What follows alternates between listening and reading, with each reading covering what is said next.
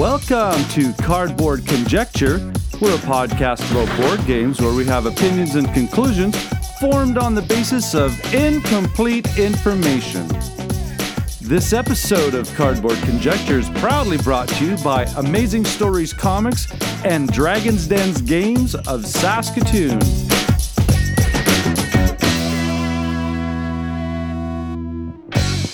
Welcome back to Cardboard Conjecture. I'm your host, Norm. I'm Ryan. And on this episode, we are going to talk about the board games that we played on our summer vacation. Hey, Norm. Yeah. I know what you did last summer. Let's not talk about it. This episode is proudly brought to you by Amazing Stories in Saskatoon. If you're in the Saskatoon area, come by the store for Friday night games and play and receive 20% off your purchase of any board games in the store. Amazing Stories is winner of the Joe Shuster Award for Best Comic Retailer in Canada and nominated in 2016 for the U.S. Eisner Spirit of Comics Retailer Award presented at Comic-Con. Okay then, well, let's get this episode rolling, and I'm going to start off in traditional fashion by saying, sorry, start the drinking now. So we had a big hiatus, which is turning out to be our regular thing because as teachers, sometimes you just want to check out for a while, hey? Yeah, we just take the summer off, be with the families, go traveling. Do our regular family things. We play a lot of board games. Oh, did we play? That I'm telling you, that first week, we just to let you guys know that basically, what was it? After the long weekend, when we're officially on our holidays, you and I arranged that. What was like 9 o'clock in the morning? 9 o'clock. Yeah, 9 o'clock in the morning. Come on over. Oh, play games until about noon. Play games straight till noon. We'll touch base on that because that's basically providing us the content for this season 3. Season 3, man, that's awesome.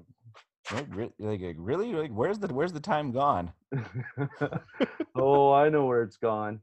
It's gone into cardboard. Okay.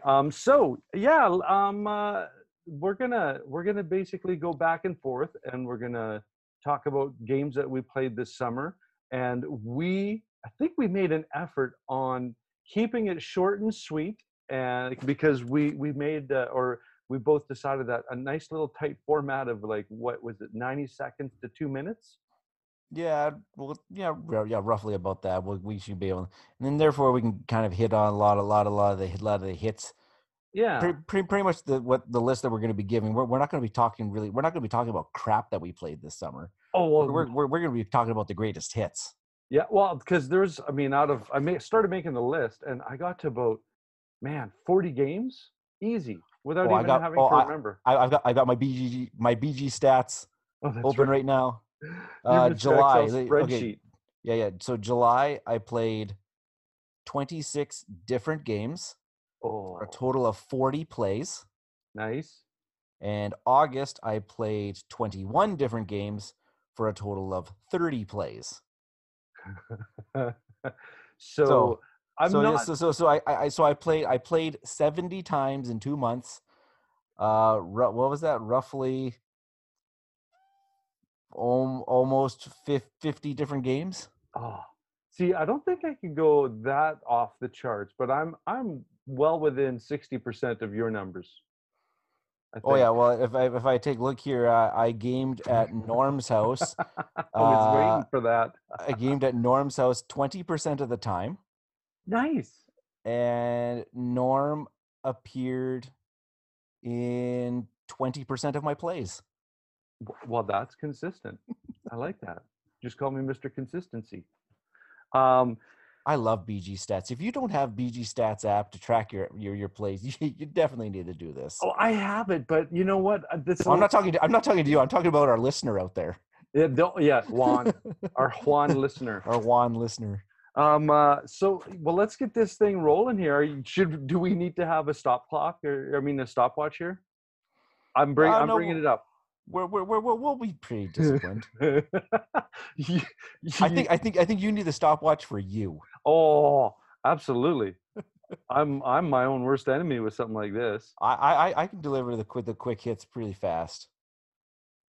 I don't want to get into all those bad husband jokes. Okay. I had a little bit of yeah. No, we'll just stop right there. Oh, PG-13. PG-13. Come on down to Dragon's Den's Games in Saskatoon. Let Darren, Al, and the staff help you out. They carry board games. They have an amazing selection of role-playing game systems from D&D 5th edition to Kids on Bikes, as well as an excellent selection of your favorite miniature game systems, figures, and accessories. Check out the Facebook page and website for new releases and a list of scheduled events.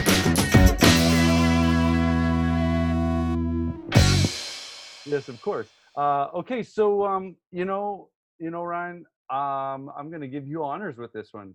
What? Oh, you're gonna do it to Oh, you want me me? to start? I'll start it off. I'll be happy Yeah. to. I follow your lead. Okay. Oh, that's dangerous right there too, because I'm like that. I'm like that meme that you sent with how do you play strategy games, and I'm the Joker, and it's like, do I look like a guy that has a plan? Oh, All right, that so fits us so beautifully. and for my list, there's no particular order, no particular. It was just stuff that popped into my head, right? Just like what the brain kind of Jackson Pollocked onto my page, and Okay. so the first one is we're going with Three Kingdoms Redux, which is a game and came out 2014, designed by Christina Zhen Wei and Yo Ken Leong. I really hope I said that properly. And starting player is the publisher, is the main publisher, but I have the Capstone Games version, and I'm right away just noticed like, oh wow, I just picked up Irish Gauge. I'm starting to turn into a little Capstone fanboy. And Oh, speaking of Capstone, I just got Race for the Chinese Zodiac. oh, nice. And today at Board Game Club at school, we played the Climbers. So, wow, Clay, we're yay. So, This is already falling off the already tracks. falling off the tracks. So nuts and bolts. You it's all your fault, man. It's the Han Dynasty. You're three basically, leaders of these different factions that want to take control. It is by far, and it's designed strictly for 3 players. It's an auction worker placement is the best way that I can say it. And you're always playing against the guy to your right and to your left. Okay, so it's not like there's a big kind of group a fight. It's never a free for all. It's always that kind of dynamic that it's this. I'm looking at my left guy, and this is what we're competing for, and I'm looking at my right guy, and this is what we're competing for. The middle is all the difference between political actions and military actions, because ultimately you want to take control on 5 different areas in regards to military, generals that you put out into the battles are great because they'll start earning you points, but you've taken them out of your ability to use them as worker placement auction things, and that is the coolest idea, because it gives this weird purpose to an auction where you're fighting for the ability to generate more soldiers, or the fighting for the ability to get more during game and end of game card conditions. I'm watching my timer and I'm starting to get all anxious. Oh, talk faster. As far as its complexity, like my opinions about the complexity and the decisions you're doing, the game intimidated me at the first, because it was like, everyone talks about it's 3 players and 3 players only. That's what it was designed for. It takes about a couple hours, maybe 3 hours to play, but it's the choices that you're making in the game aren't complex. The ramifications are complex, right? And in regards to, do I decide to do this now or do I do it later?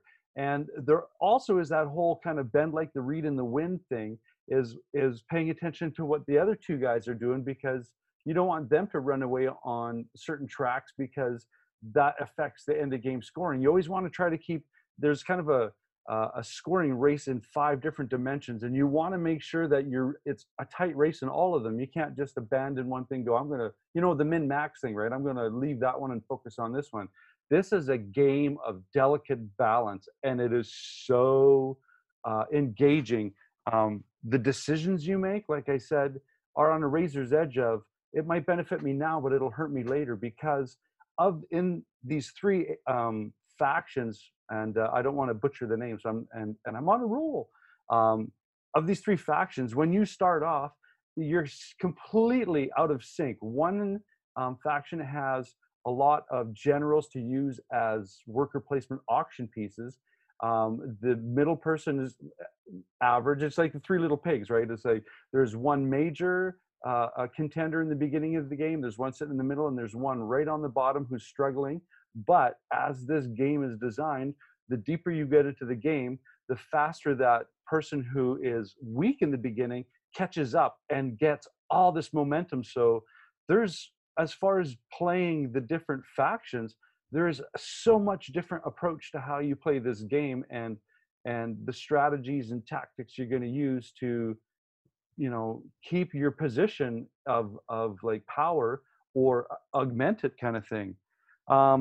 The big pluses and minuses of this game, it is probably the best 3-player game I've ever played. You know how all these games say, oh, it plays from like 2 to 4, but it's, to me, this one was designed for 3 players, and man, does this thing deliver on like the complexity, the decisions.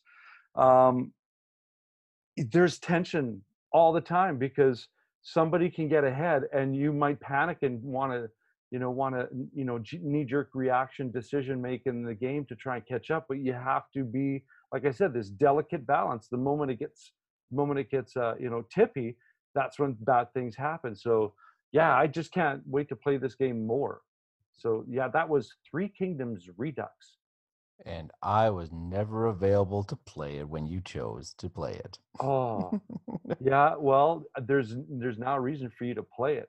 How did that? Okay, so that was the first tight, fast, kind of like a quick look. How did that sound on your side?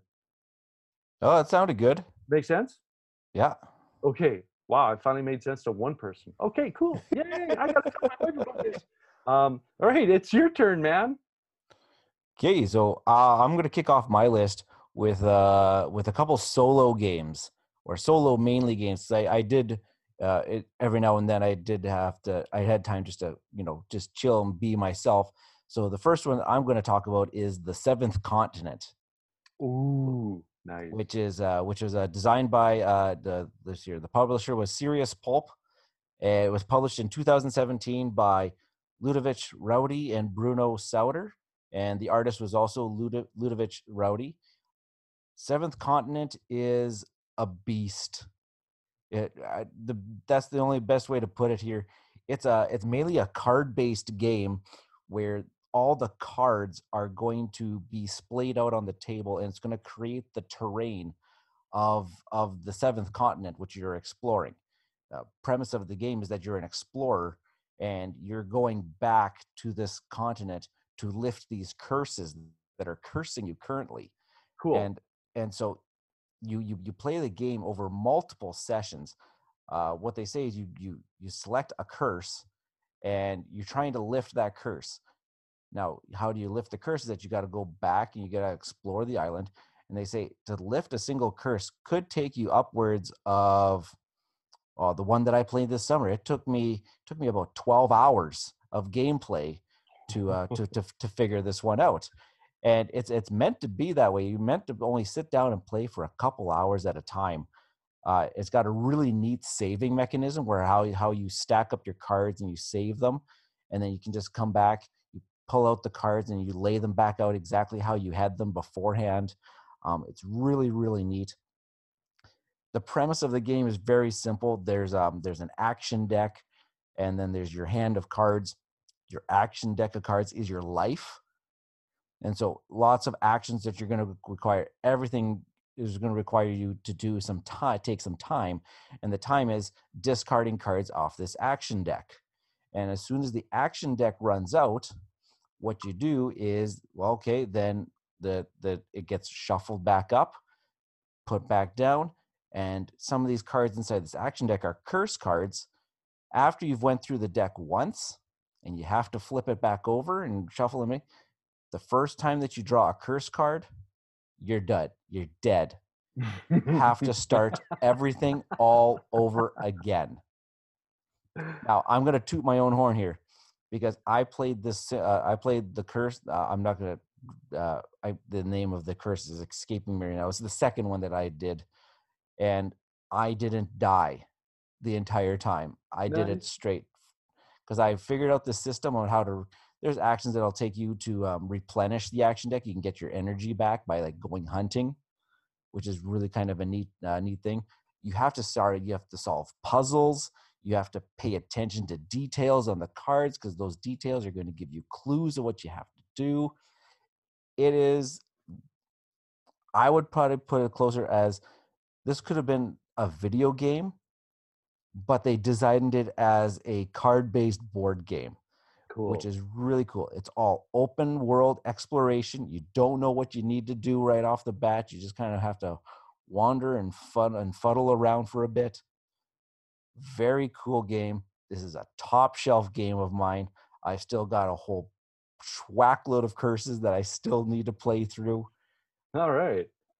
If you have a chance, they're coming out with the Seventh Continent Classic Edition, which is, I think it's just going to be base game. I think maybe 1 or 2 curses in the box. None of the Kickstarter extras because mine comes with like little resin minis and stuff like that. And I have the whole complete package. I've got all the bonus content and promo cards and right on. But the classic edition I would definitely pay because you're going to get a lot of time out of that. It says it plays up to 4 people. I would never want to play this game with 4 people. I may want to play this game with Jen maybe as a 2-player game. I think it could work well with a 2-player. Solo's where it's at, though. Yeah, it sounds like it. You definitely have to check out Seventh Continent if you ever have a chance. I could even lend it to you, Norm, because I at some point in time, and you can play through a curse or something like that by yourself. It's very, very cool the way it's done. Cool. Well, I'm gonna take the handoff now and make you start to froth because I'm gonna lead us into probably what's gonna be a tag team of this same designer. I played so happy to get this to the table. CO2 by Vital Lacerda. Yeah, I think I've got the first edition, I believe, the one that came out in 2012, and it says it's Geosix, and there's like 3 other. I don't know who the one. Oh, Stronghold. Yeah, there we go. Stronghold Games brought it in, and yeah, CO2 Vital Lacerda. Now this isn't the one. I think the new one. One of my favorite artists, Ian O'Toole. I think he did the artwork for the new one. So I got this one used, which I was very happy to, and it's a game about the concept is it's later 1970s, I believe, and the world's facing this crisis of energy and the greenhouse effect, and we have to start as nations or as interests, we have to start making better decisions. So it's again like an area control. Worker placement mostly because you have these scientists that you're putting out on the board that are going to, like a typical Vital Lacerda, just to pick this action, do the action, and do a cleanup phase. Just usually all his games are do this, do that, and you're done. Next turn. But as in Vital Lacerda, yeah, on the surface, all these things are very simple actions. I'm going to go over here and I'm going to start to develop a greenhouse power source. Like there's, I believe there's solar, there's, it's not even coming to me and I don't want to go off topic here. But the idea is there's multiple a green energy source options out there. And as your scientist, there's phases of you need to propose a certain plan for a green energy plant. Then the next phase is development, and then the last phase is to actually put it online. And as you're doing so, you're trying to replace all the old fossil fuel plants that are cheaper, right? But the effects of the planet are pumping up the gas. There, I think there's an index that keeps rising, and you want to, if this index of CO2 emissions goes over trigger points, bad things happen. And of course, the ultimate trigger point is, oh, you burnt the planet out, you all die. So it's not a cooperative game. It's kind of, they say semi co-op, and I don't even buy that either, because I mean, if you're playing 3-player, 2 people can be focused on making good energy decisions, and the third person could be, as in happens in reality, right? An interest kind of says, well, that's great, you guys do good work, as I'm going to take the easy way out and just start knocking out, the high profit and low environmentally friendly choices. As in Vital, there are so many different kind of side routes of choices that you can take. Somebody can start an idea or a plan of a green energy plant, and I mean, you can start it and propose it and put that in motion, and then someone else can send a scientist and take over the project, right? So nothing's really guaranteed. You have some cool end of scoring conditions in regards to like the typical Vital, like a certain combo here with a certain combo there will give you extra points. So everybody's got their hidden information as to, and again, if you're playing a Lacerda game properly, the scores are going to be tight. Like the margin of error is going to be between 2 and 5 points, right? As I've discovered with the games that we've played over the summer of his. And so it's like, again, I keep saying the mechanism choices aren't complex. I'll put my scientist here and I'll do this action, but the depth of those choices becomes complex in regards to this, this web of choices where you can turn left, turn right. Someone blocks it because they take away that choice, and you have to you have to pivot right away and make a different decision with those workers, because inefficiency in this game is the trap door that's going to make you lose. You'll just fall away. Big pluses and minuses. It's like when we were talking before about bands and all these, you just find a style or a band or an artist that you connect with, and you love the stuff they pump out. And I think I'm starting to become like that with Lacerda, because all of his designs are so intelligently derived, right? I mean, they just, to me at least, they make common sense in regards to, what are my choices and how can I accomplish these choices, and then reverse engineer the steps that I need to accomplish this, right? This is definitely like, in our review status, this is sitting on the top shelf pushing something off, because I am definitely getting this one to the table as much as possible, because it is so, and again, this is one that you missed out on, so I'm sorry, but you have to play this one. This is so engaging. So that was CO2 by Vital Lacerda. Yeah, well, you own the 2 Lacerda games that I have not played. You own CO2 and you own Kanban. Yeah, so we have this. And I have not played those ones. And I'm still uncertain as to which one I like the most. I have to play Kanban some more and kind of get this teeter-totter going. But then you're gonna throw into the mix another few that, oh man, I might have to get them for my own collection. Yeah. Well, I'll abandon the solo stuff right now, and I'll hop aboard the Vital Lacerda train. One that I know that we got to play multiple times, actually, with a couple different groups here. We played The Gallerist. Oh yeah, I love that game. Again, art by Ian O'Toole. They have a great team up there. This is published by Eagle Gryphon Games. It's one of the big box Eagle Gryphon game editions. This was the Kickstarter edition that I got.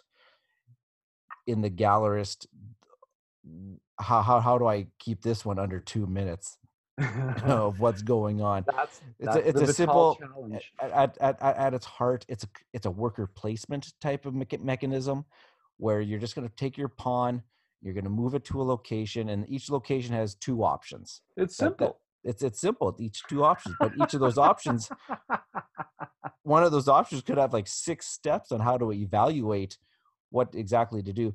Gallerist, what you're trying to do is you're trying to get artwork into your gallery. So there's an action spot to buy the art, and to buy the art first you gotta discover the artist.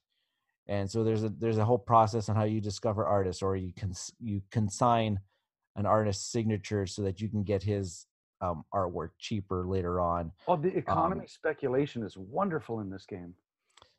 Then what do you do with that art? Well, you're going to try to promote your artists so that they become famous, because the more famous those artists become, you can go to another action slot, which allows you to sell the art then for hopefully for a profit.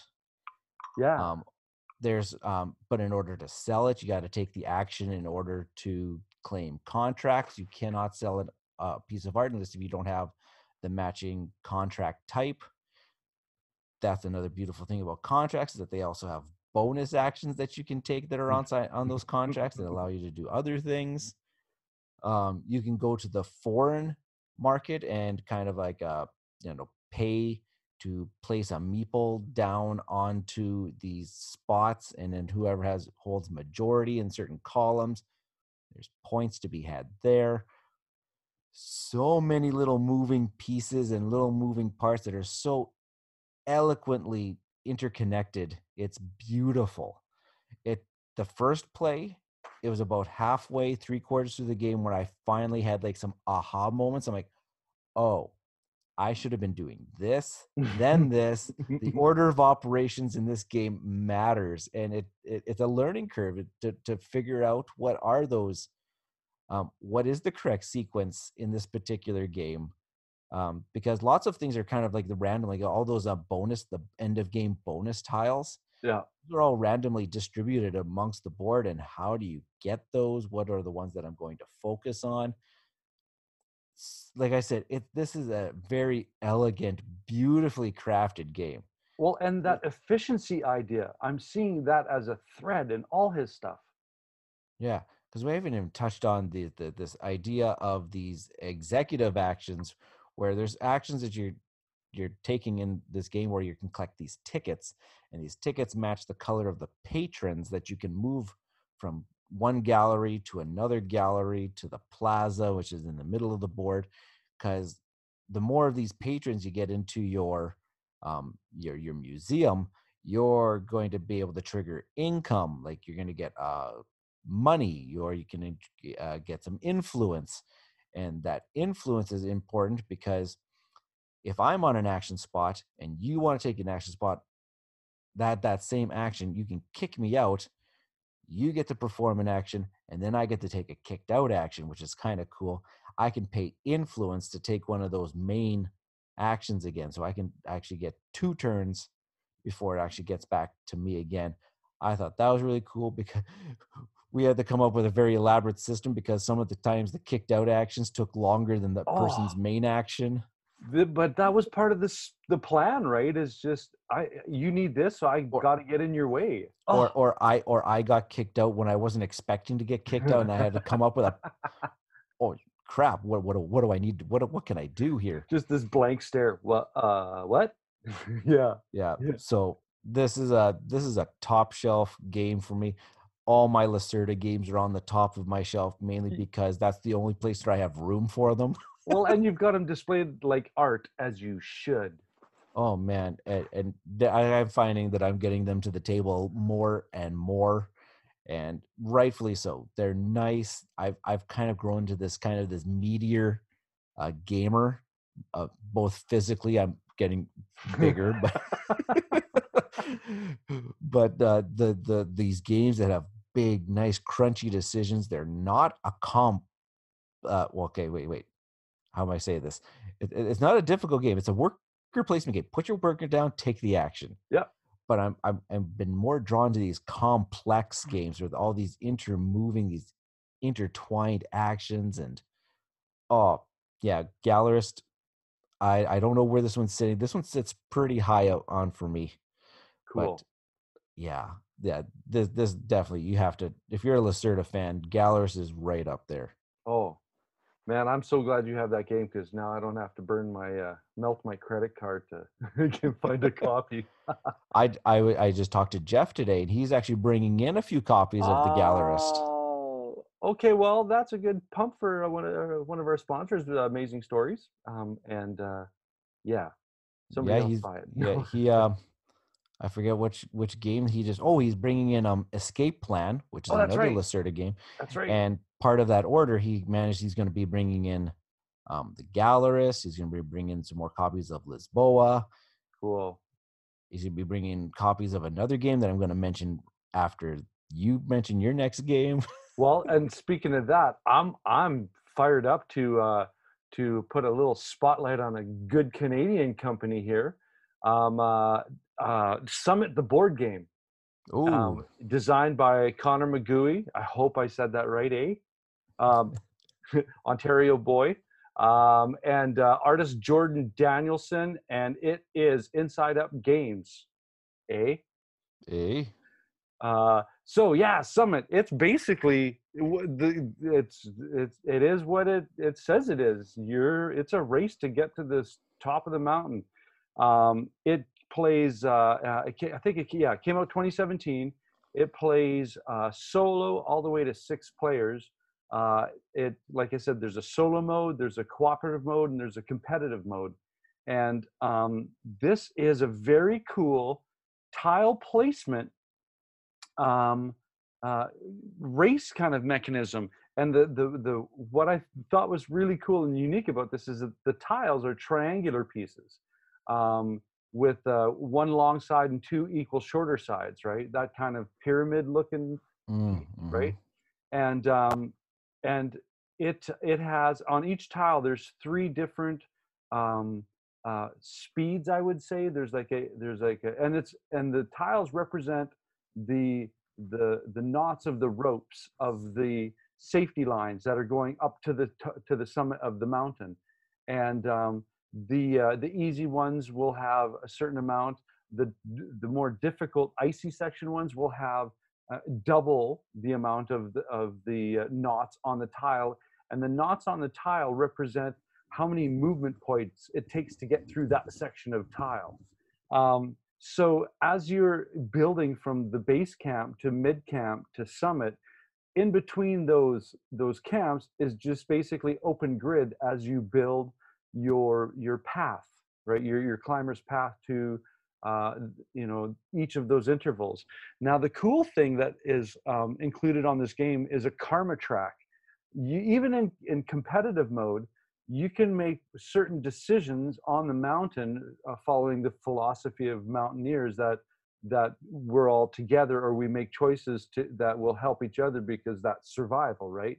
And so if you make good decisions that help, you get to increase your karma points. And then by doing so, that karma track is also a victory, end of game victory point track. So you have the choice to either make decisions that hamper or harm other climbers and drop in karma points, and in doing so drop your end of game bonus ability on that track. And so it's interesting. What happens is you'll also have karma cards that influence the way this track moves. So there's cards that you could play. It's like, oh, give a certain player extra oxygen, give yourself extra karma. So you'll see players that will start being very, very nice, bumping up the karma in order to have this buffer zone of, now I'm going to lay down these nasty cards so that I can, slingshot myself through a track. Because the interesting thing about this is you could choose to start climbing on your own track, or you can choose to kind of integrate your route with somebody else's route. But if someone's blocking your way and it's your turn and you have action points to pass them, you can't jump over the person without their permission. If they say no, then they drop in karma points. If they say yes, then they increase karma points, allowing you to pass them. So there's such a delicious give and take in regards to how you play this game. Now, that being said, like every good solo game or every good, cooperative game, the game is out to kill you, right? So you get these event cards that come out that, oh man, we had this one game that we're playing competitively, but but it was sort of like this hidden social contract on the table going, let's be nice to, when we start. Our first event card basically avalanched our mid camp out. We were already started, and the resources that are extremely necessary on this are food and oxygen, because once those start to disappear, you start to lose health points, and in doing so, you start to reduce the amount of movement points that you have each turn. The amount of oxygen and food you carry also will hamper your movement, but as you consume, you will regain this movement. So there's this interesting little kind of give and take in regards to being this efficiency decision, right? How much oxygen do I take? It allow me to have this many movement points, or am I gonna bulk up and go slow, but be able to slowly consume all my resources and go up the mountain? In a race condition too, the first to mid camp will get certain amount of victory points, and first gets the max, and then the second will get second prize of victory points, third prize of victory points, that kind of denomination as they divide it all the time. And then of course the first to get to the summit will get max points, and then the second will get the second highest. So it's up to the top and all the way back down. So it's not just a race to the top, it's race to the top, tag, and get your butt back down. And honestly, I played this probably close to 10 times, even in solo play. And I've won only once because of a lucky squirrel suit move that glided me all the way down. And had I not hit that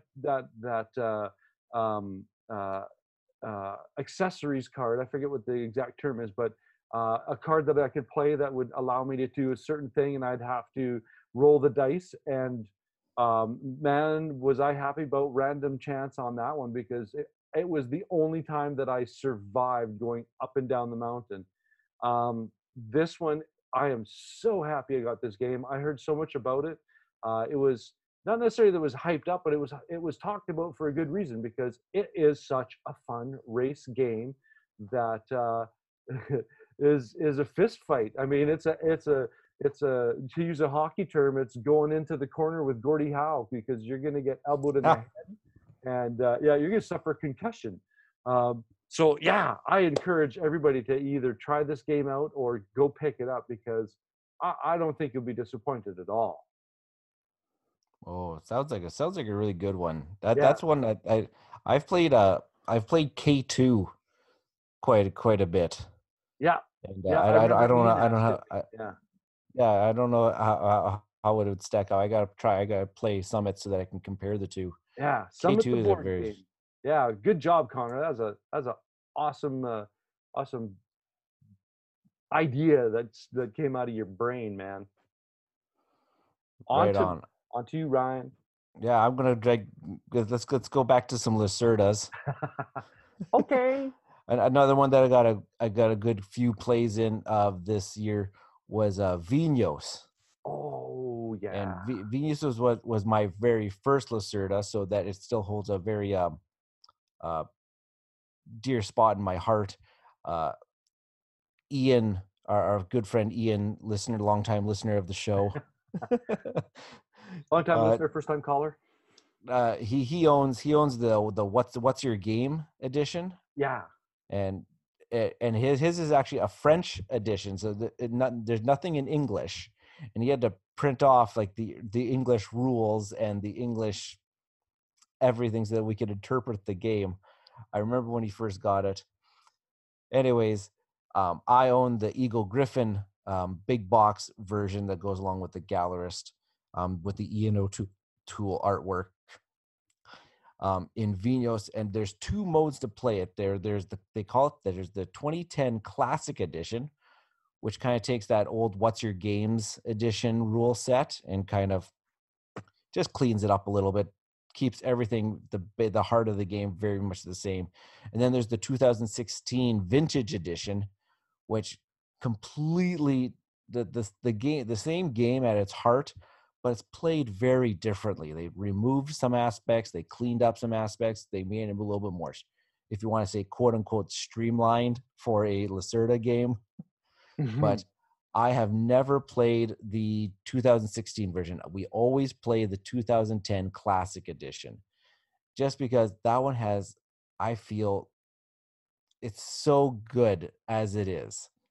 I'm kind of scared. I should try the 2016 edition at some point, just because I need to compare the two. But I've always just ever played the 2010 edition. So in Vinos, you're making wine.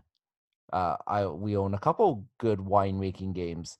I have no idea which one I actually like better, this one or Viticulture. Viticulture is a fantastic worker placement game. This one's also a kind of a worker placement game, kind of like the Gallerist, but there's none of this kicked out action business. There's only 9 actions that you could possibly take in the game, and they're all kind of this little 3x3 grid in the middle of the board. And the kind of idea is that you can always, for free, take a adjacent action, either orthogonally or diagonally. That action would cost you if there is already another player at that location. It'll cost you the one of the, I think it's like $1,000, which is like one of the currencies. If there's this, if the time tracker, there's a time tracker that kind of goes on, keeps track of the rounds. If the time tracker is on your location, you have to also pay another $1,000.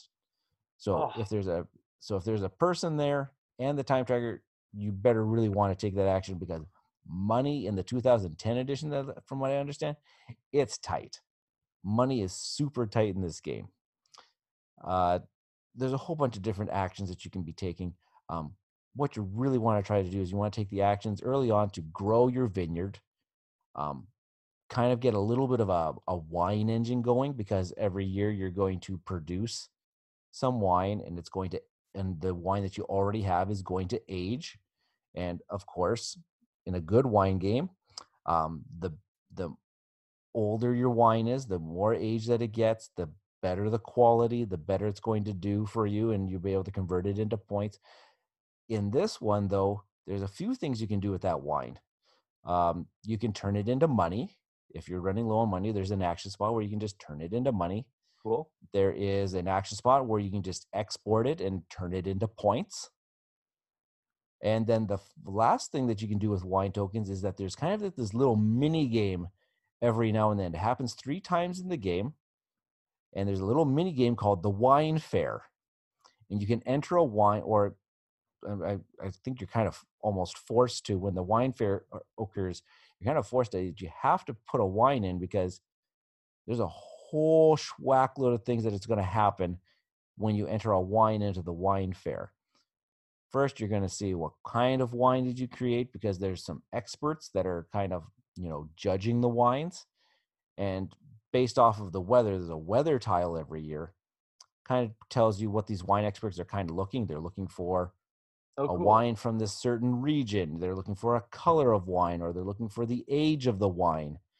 And then if you meet any of those requirements, they have some tracks that you can kind of like, place your little barrels. You have these little barrels that kind of like stand for meeples. They can give you some sort of special bonuses, some special abilities, or some end of game scoring. And also you can claim these specialist tiles, which help you out in the wine fair, because they're helping you with your wines. And there's these tracks of all the different qualities of the wine. And if you're doing the best, if you submitted the best wines, you kind of go up on this little wine fair track. And if you're the first place, second place, third place, you're going to get points. Wow, right on. For that. It's a very interesting little mini game. I realized in my last play of it, I went heavy into the wine fair. I lost, but I didn't lose by much. I made a couple really in a dessert game, like you mentioned before in the galleries. If you make like a slight error, scores are tight, and you will lose out. And this happened to me. I misspent my money early on in the game, and I wasn't able to take the action that I wanted to take in my very last turn. If I was able to take that action, we've calculated I was going to win by like 2 points. Cool. Instead, I ended up losing by 5. Vinhos, very, very good. Again, it's that Lacerda style. Everything is so eloquently interconnected. Awesome. We gotta produce the wine. You gotta age the wine. What are you gonna do with it? Are you going to sell it off for points? Do you need some money right now to take some actions? Are you gonna submit it to the wine fair so that you can get some of that bonus stuff? Oh, this one's so good. And again, after playing like the Gallerist and other Lacerda, like I have no idea. Lisboa, I don't know which one, how to rank these. They're all on the top shelf. Oh, let's just, you know what? We'll have to keep playing them in order to discern that ranking. I know. Well, we're so experienced with, I think, all of them. I think I proposed this before. I think we need a Lacer day. Ooh, nice pun. Yeah, the Lacer day where we're just gonna pick some of the ones and we're just gonna just spend a day playing them. So good, and our brains are gonna be mush afterwards. I'm gonna continue on this wine theme, and I'm so happy to talk about this game finally. Viticulture, you mentioned it, and Ian, in the same conversation, we sat down this summer and played a game of Viticulture Essential Edition, Tuscany as well, right, with the area with control the Tuscany. map. Yeah. Oh, And we had the buildings that we played with as well. I think we incorporated all the modules except for those 2 specialty workers. Yes. Yeah, we didn't play with the specialty workers. Yeah. Oh yeah. So just to quickly get the details on this one, this is Viticulture Essential Edition with the Tuscany expansion, designed by Jamie Stegmaier and Alan Stone of Stonemaier Games. Love me my Stonemaier. I'm a Stonemaier fanboy. Tapestries in the mail. I just kind of had a bit of a head rush there. Yay! But okay, so Viticulture, worker placement, with the board or the setup that we had. There's 4 seasons that we go through, and thematically connected. The first season you're working on getting your vineyard up and going, and then second season, that's when there's the situational the plantings and the summer workers, and then we go into the harvest, and then we go into the last season with the winter workers and selling the wine. And I've played this game so much, and I just adore this game, that it's by far one of my again, I don't want to say one of my favorite worker placements because there's dominant species, but it is, as far as a game that appeals to an entirety, right? I mean, we played. How many were we? Were we 5? 1, 2, 3, 4. There's 4 of us. No, we played 4-player. Yeah. At every count, including solo, all the way up to max. I've had great experiences with this game, even when I lose. And this one, the board or the game system that we used, there was that game option that I used, and I'll kind of divulge my little experiment. But there's an option where you can get wine in your crusher pads immediately without having to grow anything in your fields. So when we were doing our worker placements in regards to getting our season set up and getting the vines and planting, I constantly got hedged out of all the ability to efficiently use my turn to get vines on the field. So I just kind of went, you know what? This will be the first game where I rely solely on getting, and then what did I call it? The wine store mush? Because I Yeah, would just basically, the Costco wine. yeah, the Costco wine, right? I would basically just take the action of getting um, wine in my crusher pads, and from there I started to age them and then transfer them and turn them into wine. And not once in the whole game did I grow anything on my fields, and I And lost by 1 point. yeah, Ian edged you out by 1 point. And it was so dramatic because he basically got out of his chair. He played before me, and then it was my turn. And he bounced out of his chair and was like pacing, going, "I hate the stress," because I was sitting there trying to just work every point out of my turn as I could.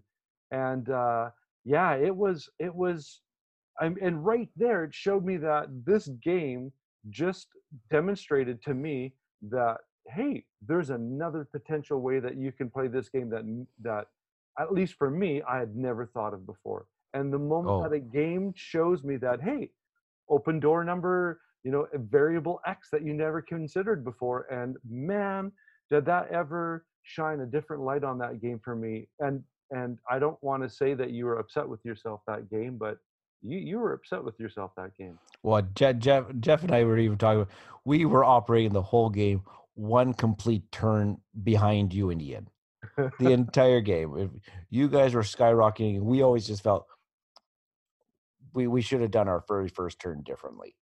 And Oh, we just couldn't catch up. We were always, if it was exactly, I looked at it exactly, it was one turn behind you guys every single time. and that's a perfect thing because that the turn order initiative track is a little different on the new board or this expanded board, because in each of the 4 seasons you get a different, each initiative slot gets a different bonus. So there were Hmm. times where I was sitting back going, no one's, I mean, I'll go later in the round because I don't have to compete to go plant. I'll go for my Costco mush. I'll take the extra bonus point and just nickel and dime my way. And man, you guys were starting to be upset with me. It's like, oh yeah, leave the like pocket change for Norm there. I know I was just frustrated, but it was awesome because it was always um Ian always always went that next step above me, so that he was, oh, I never got first player the entire game. I think a lot of entertainment was just watching the competition just on the initiative track, because then you knew what was going to happen was, there goes the meeple and there goes Ryan going, oh man, that's what I wanted to do with the bonus. And oh yeah, it was I, that game rightfully sits on my top shelf. That Stonemaier, wonderful game, absolutely wonderful. And if Juan hasn't played that game, you need to play that game. And I apologize because you're going to turn around and you're going to want to purchase that game. So Yeah. that's And when you Viticulture Essential Editions Tuscany expansion. yeah, if you're gonna go out and buy viticulture, may as well just pick up Tuscany while you're at it. I get the bells and whistles because, like you had mentioned, we turned everything on except for those two specialty workers, which Yeah, is, I mean, you know, that was a lot to process, but it was so much fun. it was so good. All right. Well, let's hop from one Stonemaier game to another Stonemaier game. I was like the latest in the hotness that has come from Stonemaier games, the Kennerspiel Oh Desjarez yeah. winner. We're talking about Wingspan, designed by Elizabeth Hargrave, and the great team of artists. Mm-hmm. My page just closed on me, so Beth I don't Sobel. have Beth Sobel is, Beth Sobel's on yeah. there. There's a couple. I think there's like two or three other ladies.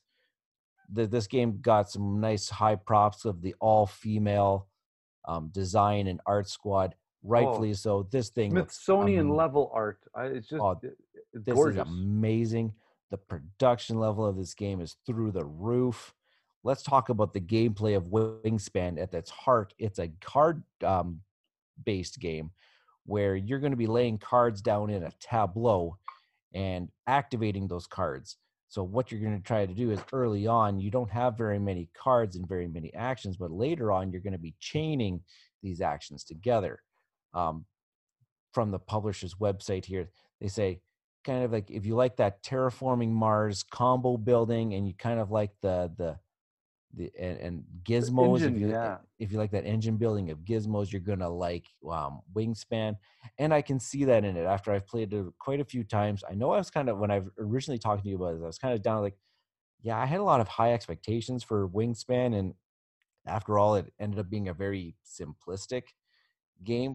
Like I've been talking about Vital Lacerda yeah. and these heavy meaty games, and now I'm talking about Wingspan. I'm appreciating Wingspan way more than I was in my initial plays. So what you're doing is you're playing down these bird cards, and each bird card has a cost. It'll eat it eats certain type of food, and as long as you have that food in your resource pool, you can play down these cards, and they're going to do a whole schwackload of different things. There's 3 tiers. There's the forest, there's the plains, and then there's like the wetlands where you can play these birds into. And all 3 of those categories do something different. Like in the forest, that's the resource gathering line. If you're playing birds in there, they're going to try to chain together to get you resources. In the plains, in the middle row, these are where you're going to be generating eggs, and birds are going to be laying eggs, and eggs is going to be a certain resource for playing certain cards down the lines. And then in the wetlands, that's where you get your that's where you can generate more cards into your hand.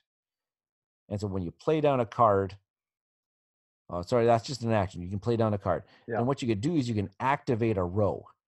And so what you do is you take your little marker, you take one of your little markers, you place it to the farthest right that you can go, where there's a bird card, and you do what that action does, and then you place your cube, then you move down the line to the left. And if the card has an activate ability, you activate the card.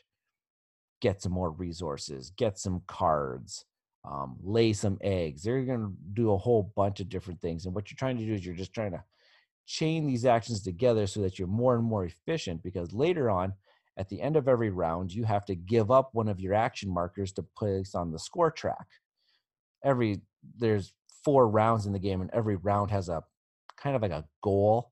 Mm-hmm. If you meet that goal, you get some points.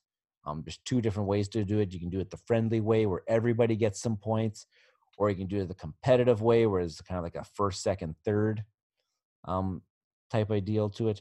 So every round you have to give up your these action cubes that you're taking your turn. So you start the game with 8, and eventually in the last round you're only going to have 5.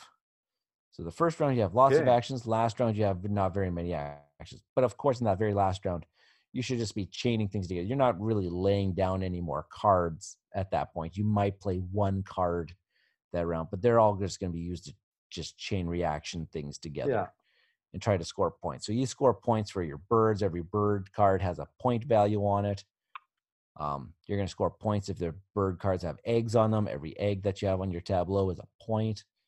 There's certain actions where you can tuck cards underneath, like the birds eat the other birds, and then they get every one of those cards gets you points. It's a really cool engine building type game. This would be the game. I think I mentioned it before to you. This is a game that I appreciate what it's going to do for the hobby. Mm-hmm. It's a great entry level, and not a simplistic, like I make it sound like it's very, but there's some decisions to be made, and there's a nice little depth, but it's not too deep. This is bordering on that light to medium category, and it's going to introduce a lot of people to hobby gaming, which I'm really excited for. This is a game that if you want to teach somebody engine building, I would pull out Wingspan. Well, and what I've noticed too with a lot of people talking about it is that when they talk about this game, they just have such joy. They just enjoyed it so much that it's just, like a wonderful meal. Yeah. And I have to brag a little bit. I have not lost a game of Wingspan yet. Knock on wood. I've played a grand total of 7 times already, and I've won every single game. And I've done almost a different strategy every game too, based off of the cards that are dealt to me. I'm going to footnote the idea of karma. I'm going to play with you, and I'm going to absolutely do horrible. Yeah, I usually I luck out with stuff like that. So yeah, that's one that I want to play. Absolutely, Wingspan. And is that like the first Stonemaier game that's not designed by Jamie or Alan Stone? No, they have Between Two Cities. Oh, that's right. That's right. Okay. Between Two Cities is not designed by Jamie Stegmaier. That's this such a great game for their catalog of games. Absolutely. Oh, he did fantastic picking that up. And there's more copy. Like if you don't have a copy of Wingspan, don't go paying the scalper prices. It's coming into stock very shortly again here. Yeah, they're smart. He's smart. Yeah. So I'm going to move into flight, but this is Flight in Space, because we're going to talk about Galaxy Trucker by Vlaada Chvátil, published by Czech Games Edition. And this game is the one that I traded with you. So I finally, courtesy of you, because you did the teach, but finally got this game on the table, and oh my, is this so much fun. This game is insanity. It works in 2 phases. First phase is kind of tile selection, placement, build your ship, respecting certain building conditions, but it's on a timer, and oh my, it's in real time. It's real time, and if you have some, how shall I say, some Richard types that are in your group and want to just advance the timer because they're chaotic and they like seeing you stress out and like have panic attacks, that this game, it puts some anxiety into that first building mode, because I think there's 3 phases, and as you start, you have a smaller ship. Second run, you have a bigger ship. Third run, you have a larger ship, and it's kind of like I said, the first phase is to build that ship, taking tiles, engines, guns, cargo space, crew space, deflect arrays, batteries, just all this synergy that's going to make your ship the most efficient vessel, with the consideration that as you're building this, you have these cards, a selection of cards that are journey events, I guess. And anywhere from asteroids to slave ships to pirates to open space. And once again, I would think this is a race game in all perspective of it. Yeah, because you get bonus points for finishing in first place. So with that in mind, you have to make decisions in regards to how, if I look through that events, if I have a peek at that events deck and I see some asteroids coming in and I see some pirates and not that many resources, then that'll change my design plans of how I'm going to build that ship. But understanding that these tile picks, it's not just rifling through like the bargain bin at Walmart looking for something. There's a specific protocol. You reach in, you grab a tile, and the moment it crosses the plane of the threshold of your board, you flip it over, and you can't you can't go for another tile. You got to put it back face up on the pile, so that information is now revealed to everybody, and it's an option for everybody. So sometimes you might not want to put that back, but you're not ready to build it yet. So there's a little kind of waiting area that you could put those tiles in, but oh boy, you don't use them, they are negative penalties. So once you get this build done, then, as I said, referring back to that pile of event cards, then I believe you shuffle the cards up, and then one at a time, you deal with the events that happen. And as much as that timer makes that first part like an anxiety session for me, the second part is just as crazy, because now you're kind of sitting back going, I kind of have no control of what happens to, like, I remember some games that asteroids came in and I didn't have enough batteries to deflect something, and all of a sudden you roll the dice and, oh, this little asteroid made its way just into that sweet spot where it goes ping, and half my ship comes off and just floats away. It's like, no. So yeah, that idea of first phase, build your ship, considering all that I said. Second phase, run the gauntlet and see who comes in first, and then you collect your points and rinse and repeat 3 times, and then whoever has, I believe, the most money at the end, wins the game. And there's certain bonus conditions in regards to that kind of little economy that's working with the resources. There's some tiers of resources that, the low hanging fruit obviously is the cheapest, and the red cubes, I forget what the red radioactive ones that require a specific containment area, right? But if you can arrange for it, they're a sweet price. So there's a lot of really cool decisions to be made in this game. And man, once again, like I said, you can have the perfect ship, but all of a sudden that dice roll happens. And I mean, I hate that whole random, roll the dice and something happens. But in this case, this is so much fun because the laughter that I get with my crippled ship with one firing engine crawling across the finish line, and it's like, thematically speaking, I see the guy pulling the ship in, and there's like one compartment, one wing, and one cube. Here you go. Give me my money, please. Thank you very much. And then the guy collapses on the deck, kind of thing. The game is such a roller coaster of emotional joy and stress at the same time, that I think we played it in 2-3 days. We played it 2-3 times, and each time it was a different game. You could play this 4, 5, 6 times and still not be good at it. Oh yeah, because that order of events, the order in which those events happen to you is kind of neat. And plus, there's always the deck of cards of the events that you don't know what's coming. Oh yeah. That's the fun part, because when the card gets flipped, I didn't see that. Oh right, that's the one that Vlada thought would be nice to hide from me and get kicked in the teeth by it.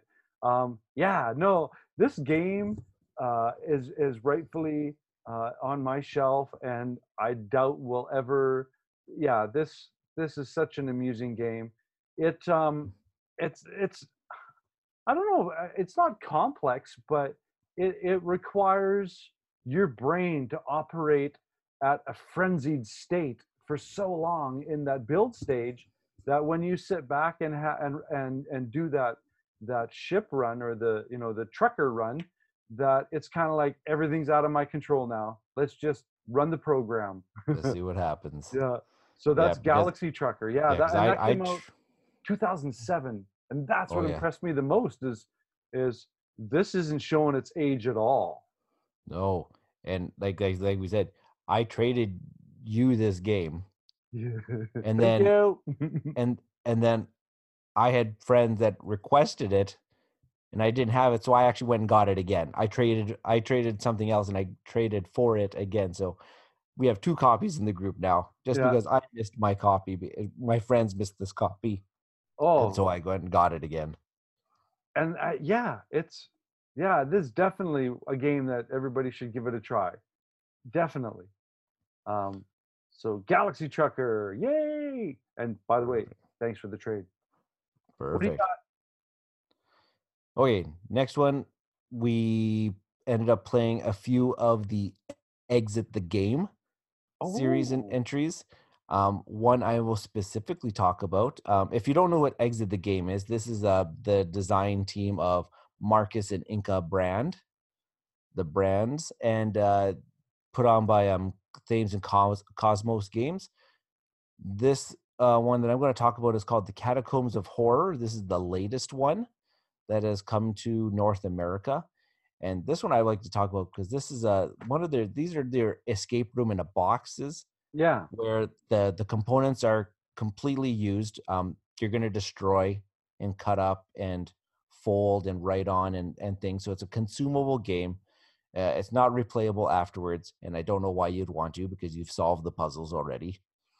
The one that I'm going to talk about, the Catacombs of Horror, was their first dabble into. It's a bigger box, which comes with 2 scenarios in the same box that tells a bigger story. I thought that was really kind of neat. So the way they sold it is that it's 2 experiences in one, and it really kind of neat because there's 2 parts to the story. There's the first half, and then you can get a score after the first half, and then it tells you, or the game will ask you after that first half, do you want to continue now? Do you want to save your progress for later? We decided, we got together with a group of friends, and we decided we did the whole scenario in one night. We did the whole sitting, and from start to finish, we finished the puzzles in about, it took us 2.5 hours. Oh, wow. Now, the Catacombs of Horror is rated a 4.5 out of 5 on their difficulty scale. It's the most difficult one that they've rated, and rightfully so. It kicked our butts. I'm not going to any spoilers, because this is an escape room, so you're just going to be solving a whole series of puzzles. You're going to be flipping through all the materials. You're going to be unlocking things, and you're going to be gaining information. We found the first half actually fairly simple. Okay. It was fairly straightforward. It was nothing out of the blue that we hadn't seen in the other exit games. The puzzles were good. The puzzles were clever. They didn't make us feel dumb. The second half of the game, I felt dumb. The first time ever in an exit game, we actually had to use they have these hint cards. Yeah.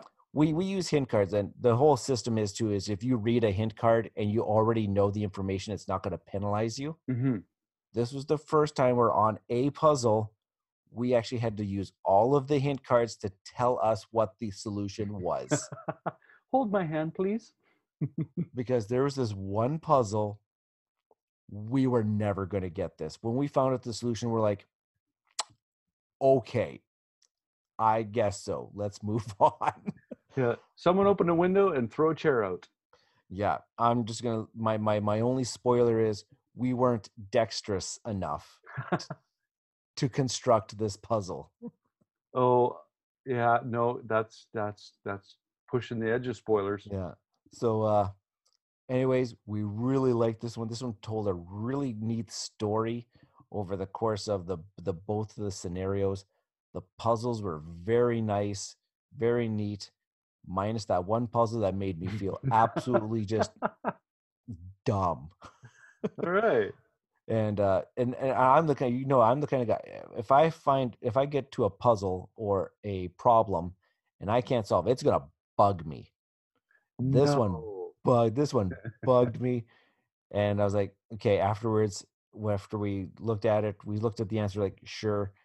Afterwards, after the game, we sat down and we're like, okay, let's try to figure out how did they come up with this solution. And then we finally did, and we're like, oh, we were never going to get there in a million years if we didn't have those hints. Yeah. Oh, really? Cool. So, but anyways, we did actually, when we finally tallied up our score, we got a 6 out of 10. And when I posted it on Twitter, Thames and Cosmos actually came out and said, hey, that's actually a really good score for this scenario. So I felt better about ourselves. Bell curve. Yeah. So. Gotta love the bell curve. Cool. Well, I'm going to, I think we'll, because I started, we'll do one more each. And not that I'm going to cheat, but these are 2 little filler games that I'm going to kind of quickly talk about side by side. That's not bad. The first one, and speaking of one, is Just One. And I'm just going to quickly access this. It came out in 2018, designed by Ludovic Rowdy and Bruno Soter. I think we heard those names before because those are the designers of Seventh Continent, aren't they, Ryan? Is it? I believe so. What? Yeah, that we'll have to, when we finish this, I'll go confirm that. But I think I think that's a familiarity. You look that up on your side. I'm going. I'm doing it And right now. You talk and so I'll keep talking. You do some research. Published by Repost Production. This is a very clever. What's such a clever game? It plays 3 to 7 players. So I mean, it's classified as a party game, and it is the best. I believe it has won awards and so on and so forth. But the idea of the game is it's a cooperative thing, and as you're playing together, each person's going to have a little whiteboard easel and a dry erase marker.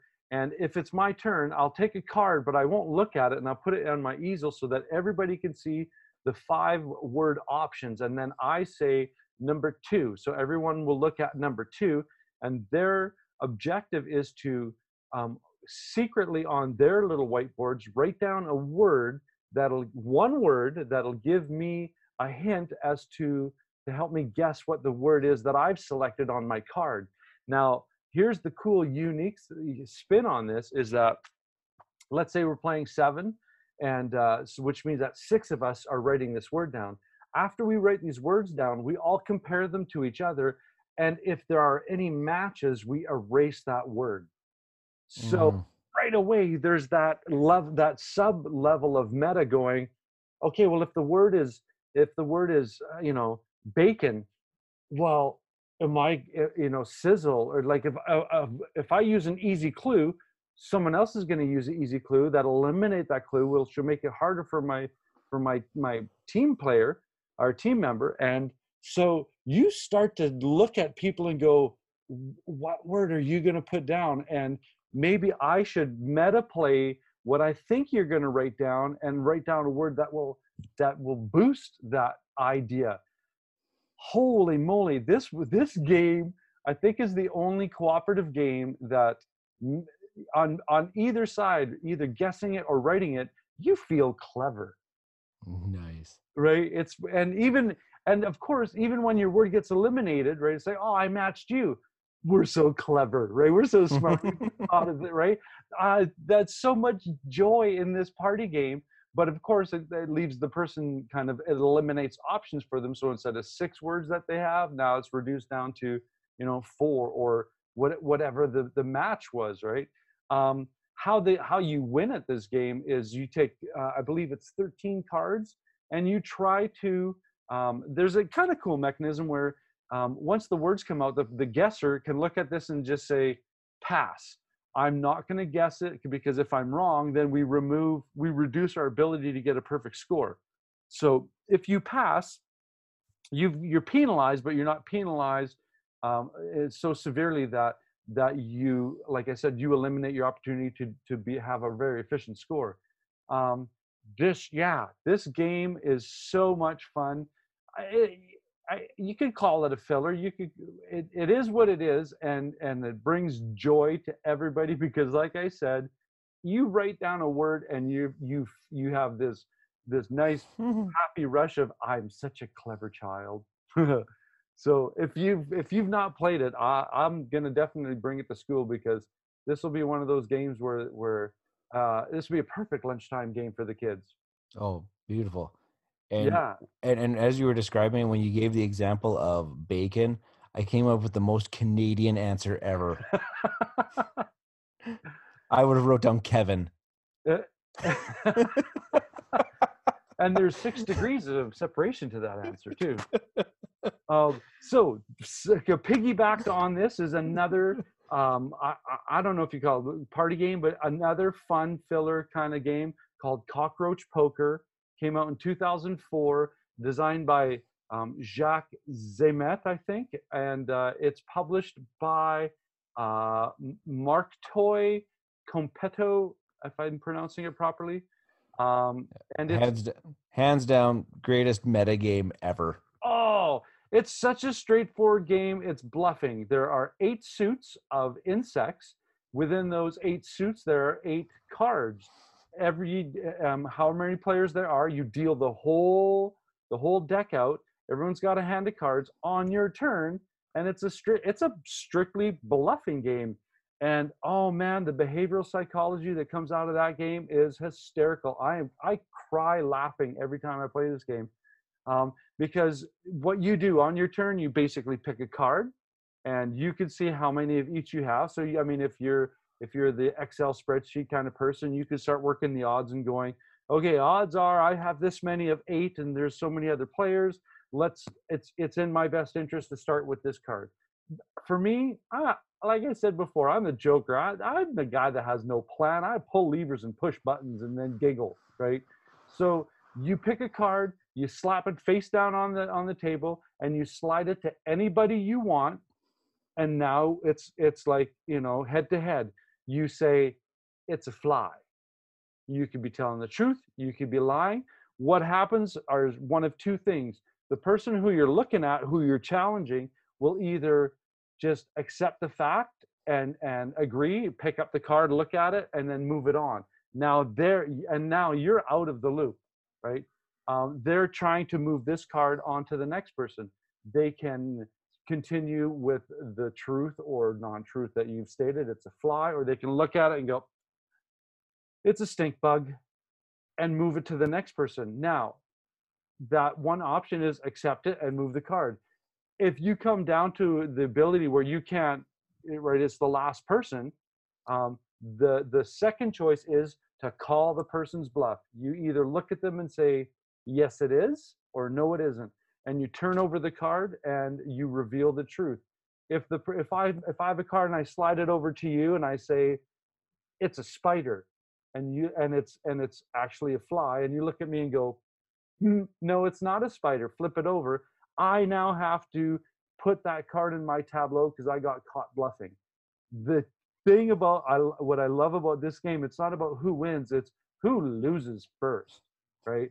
And how you lose is you have a set of 4 of any of those 8 insects in front of you, and that's the game. And holy moly, there's some crazy dogpiling that happens, because the moment that you have 2 of a set, well, you better start getting nervous, because people are going to start trying to like get that 3rd card. And if you get that 3rd card in your set, you know for a fact that everyone's coming at you with truth or lie. And man, the stress goes up, the giggling goes up.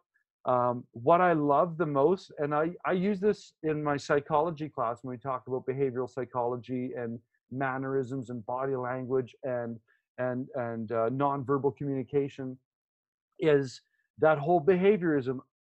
I'm only gonna see and assess what I can observe. Well, there's times where even with my cousins that you've played with, where Bernard will have a card and he'll look at me and go, it's a stink bug. His voice will drop down into like low 70s singer register, and his behavior will change, that we'll just start laughing. And it's like, dude, you suck at lying. Right?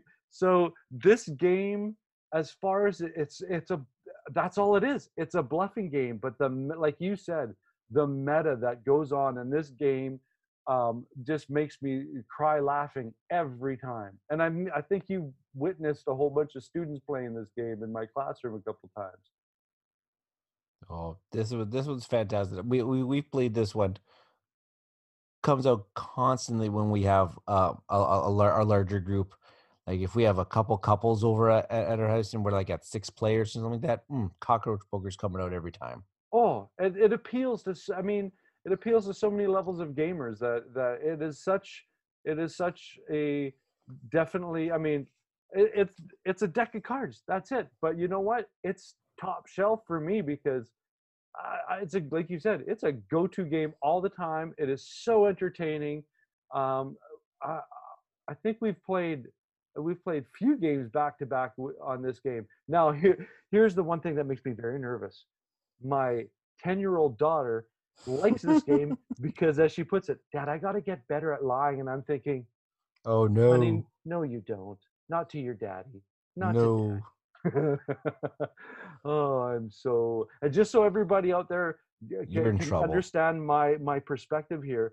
My daughter is the first girl born in my family in 6 generations. So I am a guy with 0 resources. Oh, And I've got 2 boys, so yeah. Yeah. So no, cockroach poker. This is definitely amusing and a worthwhile game to play. And we're gonna hand it off to you to finish off our lineup. oh my gosh, I have no idea what to talk about Well, we can as the if last you one. want. Well, no, I'll finish off one, but I was just like I could be talking about Root. I could talk about Pipeline. I could talk about Genties. I could talk about Edge of Darkness. I could talk about Pandemic Legacy You know Season what? 2, which we're almost done. I could talk How about about we finish this with how we started the summer, Star Wars Rebellion. that's where you know what? That's my one tab I have open. There you go. I have it I'll, open.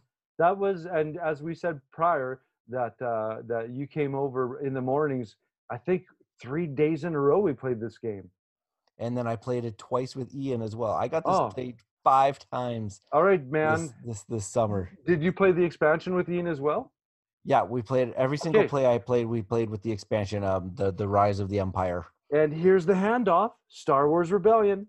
Sure, I won't go into great detail. We've already covered this on the podcast Yeah. before, so we have a great detail.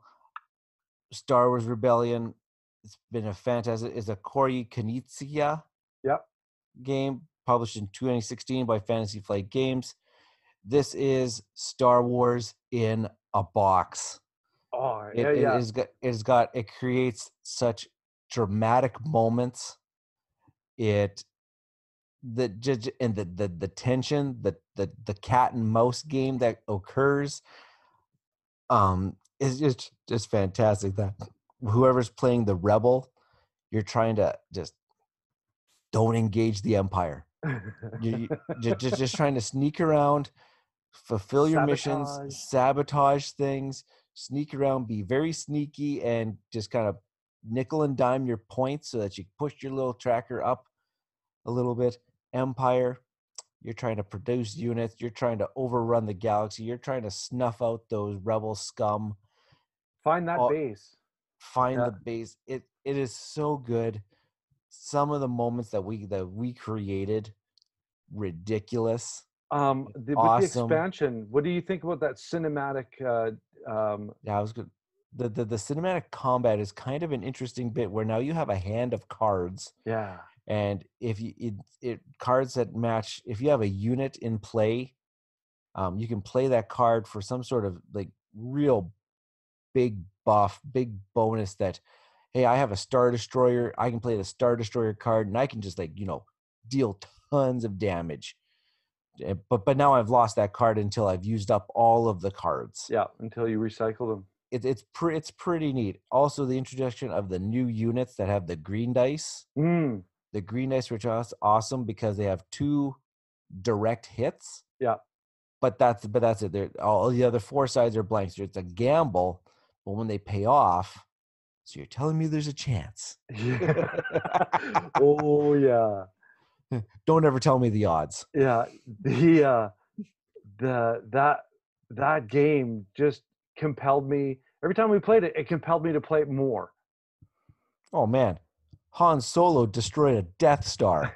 Oh yeah, I remember that. Well, and that's the thing. The Death Star blew up Endor.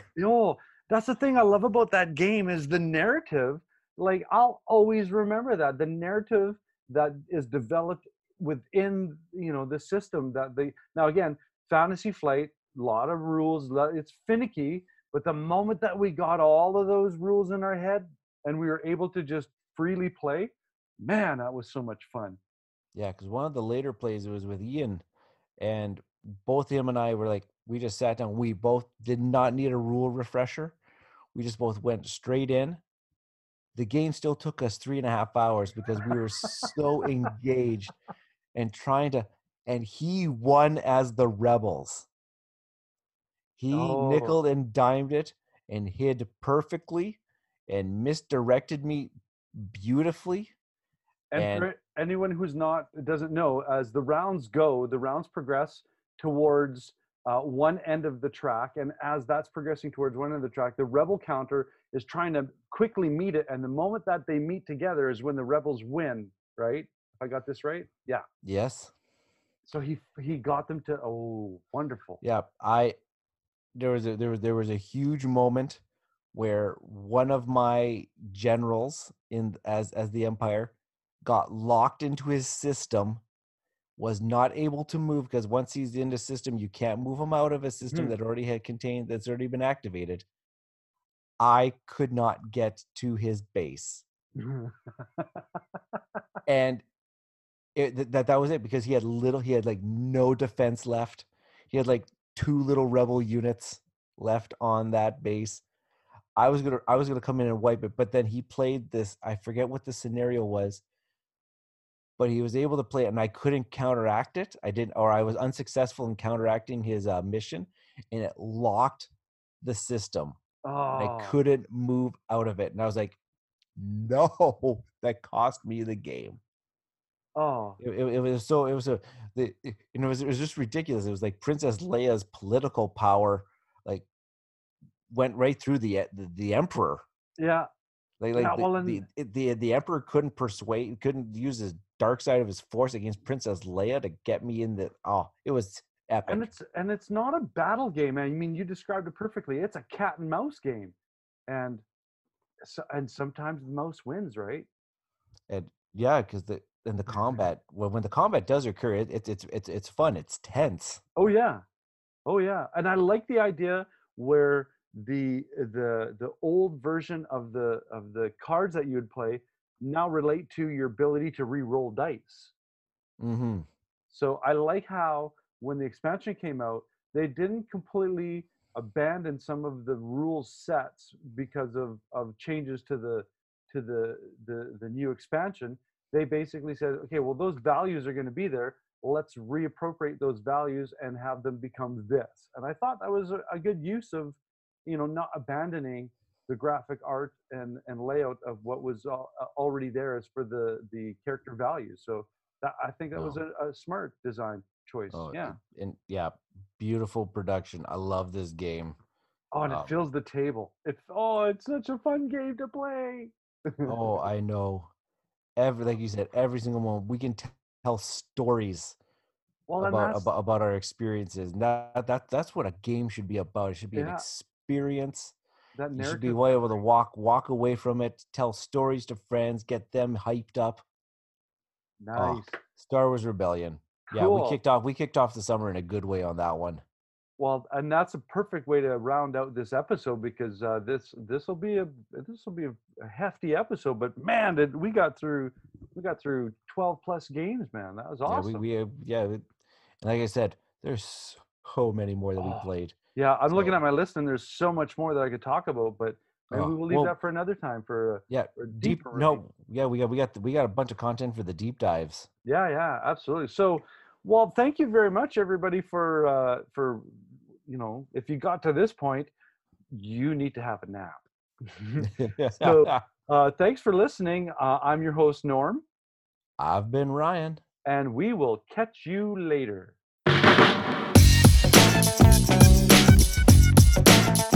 We are Bridge City Board Gamers, and you can find us on YouTube. You can follow us on Twitter at BC Board Gamers. Our Facebook page is Saskatoon Tabletop Games Community, and on Board Game Geek, Guild number 3039.